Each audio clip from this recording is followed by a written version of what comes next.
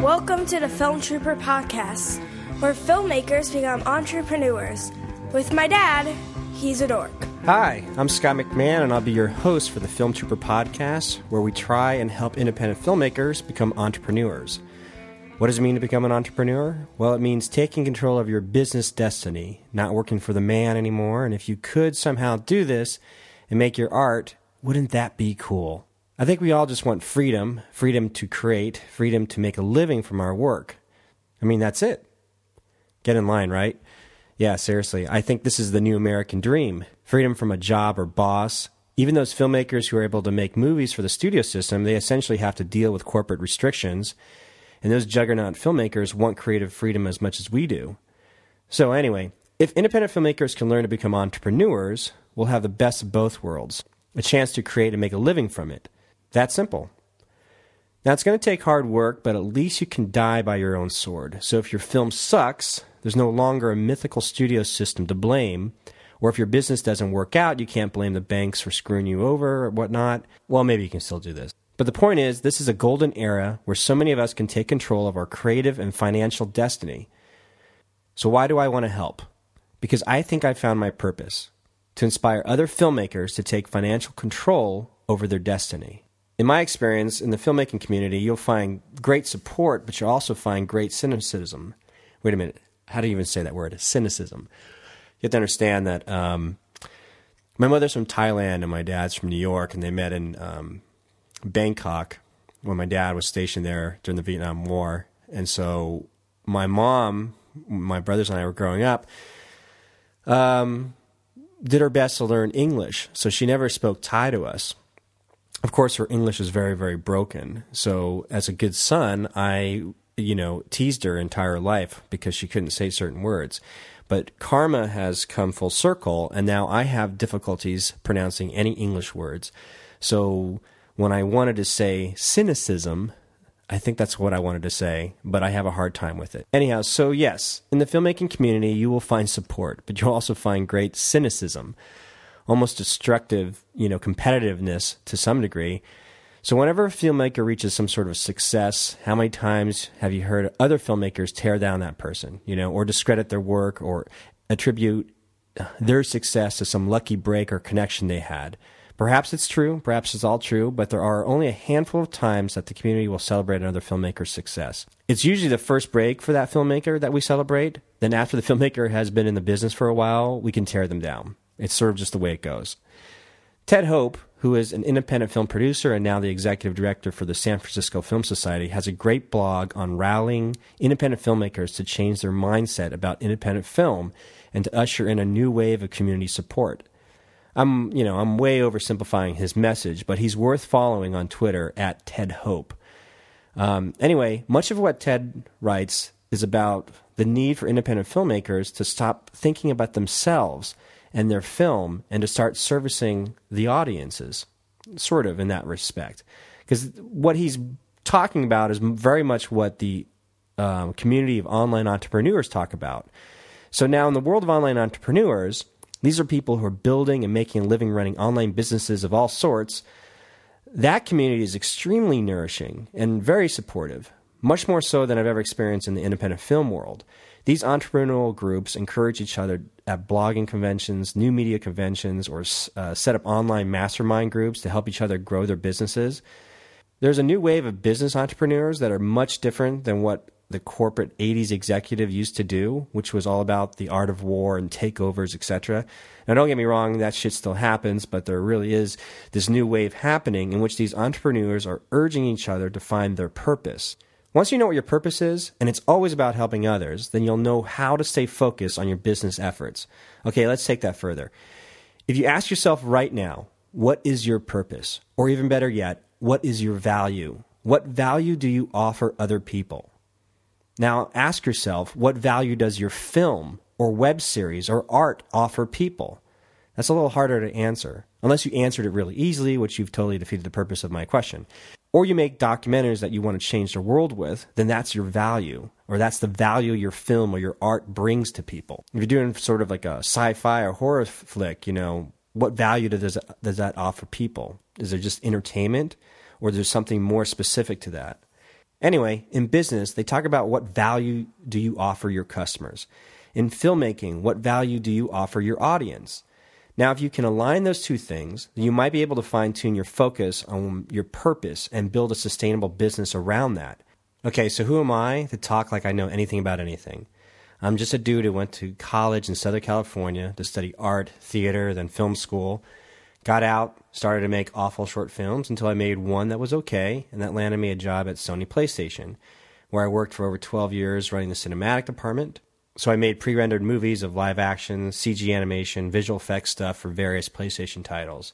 When that gig ended, I attempted to make an independent film utilizing the traditional independent film methods at the time. When I say traditional, it means like the traditional ways of raising money to getting a film made, attaching a cast and trying to work with different producers to get sort of studio backing. Anyhow, so I came close to getting that movie made, but then the economy tanked and everything went into a tailspin, of course. But anyhow, when I was at the American film market trying to peddle my film around with hundreds of other producers, I knew there had to be another way of making a living off this stuff than the current way it was set up. I knew that making something for the online platforms could work. Now, this is, way before the YouTube stars and that generation started to make real money from their work. Anyway, I've spent the last few years working freelance gigs and studying online business and marketing. Well, there's been a wave of changes that have happened to the independent film world over the last couple of years, as you probably already know. So let's start with the first barrier. Let's start with the barrier of just making a film. And that barrier or that wall has been shattered because of the advancements of like the DSLR cameras. So now anyone can make a great-looking film with an inexpensive camera. Now the next barrier would be raising money or raising funds for your film. Well, I think the onslaught of these crowdfunding sites like Kickstarter and Indiegogo have shattered that wall completely. What about distribution? Well, that wall has been shattered ever since Apple started to allow more and more independent films to be part of their library. An audience can watch these films on their big screen TVs through Apple TV or Roku boxes. Then recently, Vimeo released Vimeo On Demand, which allows any filmmaker to offer their movie for a rental or purchase price. And these digital media services are offered to a global audience, the same audience that all the major studios have access to. The playing field has been completely leveled. Independent filmmakers have access to the same audience as the major studios do right now. The final barrier is marketing.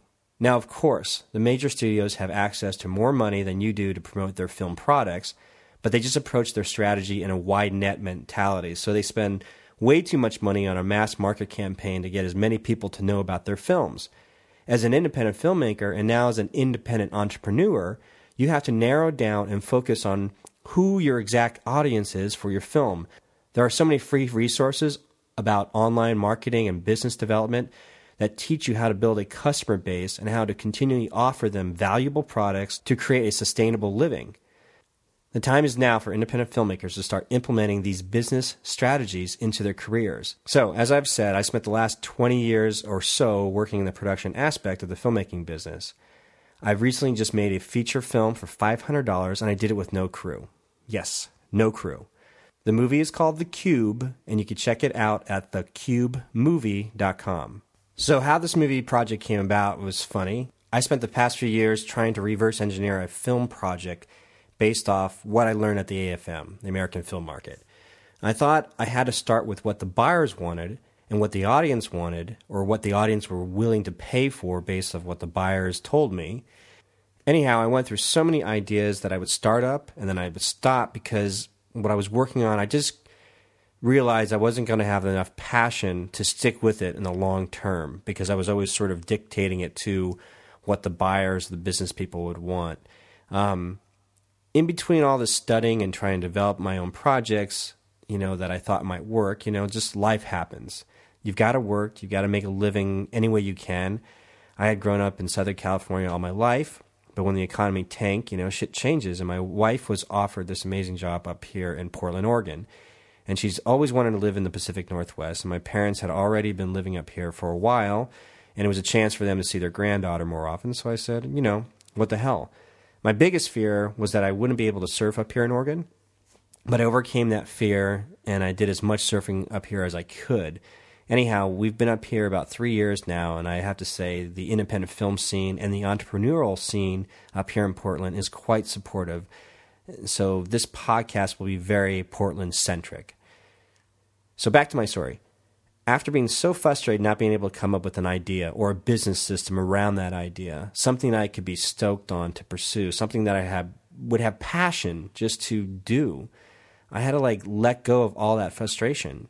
And then last year, after celebrating my wife's birthday with friends, I couldn't sleep that night. And I had the most clearest thought I ever had. I saw a story from beginning to end. It was a movie that I could make in my own house with very little money, if no money, to make it. So there it was. I finally had something that was tangible, that was real, that I could make around my full-time job. So I woke up early that morning. I wrote the whole outline. Then I wrote the first draft of the script within a week or two. And the cool thing about this movie, it wasn't dictated by what buyers would want. It wasn't dictated by what I thought the audience might like. This was just for me. This was just me as an artist needing to create something, needing to express something. And that's as pure as the art form could be, which is it's very much a selfish, self-absorbed need to be expressive. So anyhow, long story short, I made the movie. Now what? Film festivals? Film markets? Well, since I didn't have a crew to take publicity still photos, and somehow that's super important to distribution companies, to have these publicity stills of your film so they can use it for advertising and marketing, all that type of stuff. It's like one of the top requirements that if you're going to go that route of working with a sales agent or a distribution company, you kind of have to have all that stuff. Well, because I don't have a crew, I didn't have any of that. So I was like, you know what, maybe that's not for me. Then I thought about film festivals. So I was thinking, should I go that route? It would be cool to be in some film festivals, but mostly for vanity reasons. And, I'm not sure if I would get in any of them anyway. So on top of that, it takes about 3 to 6 months before you even know if you've gotten into any of them. Then you have to do all your own marketing anyway. So no, I thought maybe I should just release the movie online, and I had to find a platform to do that. And luckily for me, just recently, Vimeo On Demand has offered this great service to do just that. So I was like, okay, I've got a film. I've finished it. Now I've got to get it out to a audience. I've got to make sure it has access, a distribution channel for them to be able to see it. So now that I have Vimeo On Demand to use, I can use that. So I realized that I would spend my time working with online marketing techniques to sell the film. And that meant that I would not be going to film festivals. That meant that I would not be going to a film market. It meant that I strictly had to figure out how to do online marketing on my own around my full-time job to make this thing happen. Again, all I had to do was make $500 to break even. Now, if I can make $1,000, then I would have doubled my money. Now, how many filmmakers can claim that? But then again, earning $500 might be harder than it seems. Like I said, I have years of production experience and a few years of business studies, but I have yet applied that knowledge in a real working scenario. So like, that famous Bruce Lee interview he did, I think it was Dick Cavett show, I can't remember. Anyhow, he was mentioning, he said this, Bruce Lee, and this is my best Bruce Lee imitation, knowing is not enough, you must apply. Now, that sounds completely racist, but that's my best attempt at it. So, that's what Film Trooper is all about. Helping filmmakers become entrepreneurs. And I want to know when you want to join me on this ride. Do you want to learn from my failures? Do you want to see me apply everything that I've learned? My production background to my business online marketing studies, and see if I can apply it and see if I can make it work.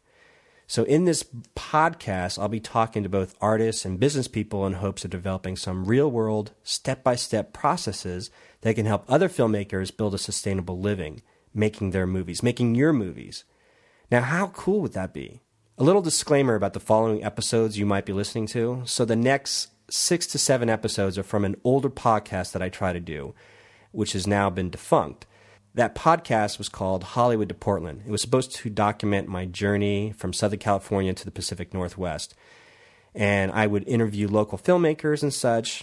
Well, that podcast was more or less people talking shop, just an interview, straight interview, just, talking production stuff.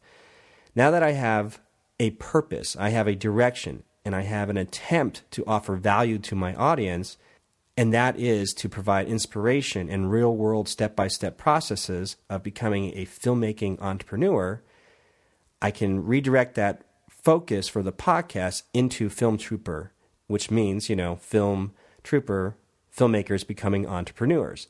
Anyway, so the next 6 to 7 episodes are from that old podcast, but it still has some good content. These podcasts were very much like a lengthy interview style, and the real format of the Film Trooper podcast show doesn't really kick in until about the 8th episode. So the quality of the audio might be a little different than what you're used to hearing in other podcasts, as I like to interview people at different bars and pubs around the Portland area. So you'll hear all the background noise and all the wait staff coming up and asking us for our food orders or drink orders, and you'll hear us eating and drinking. But I think it's part of the charm or part of my laziness. The podcast allows me to get outside and explore more of what Portland offers, especially in the area of microbrews and all these great foodie spots. Yes, foodie. That's what I meant to say, foodie. Okay, so now that's all out of the way. Enjoy the Film Trooper podcast, and please feel free to contact me, as I would like to know if what I'm doing is helping or hurting. Or if you could just let me know how I can help even more. Bottom line, if I can do this crap, then you can make your own crap too. Enjoy. Thank you, guys.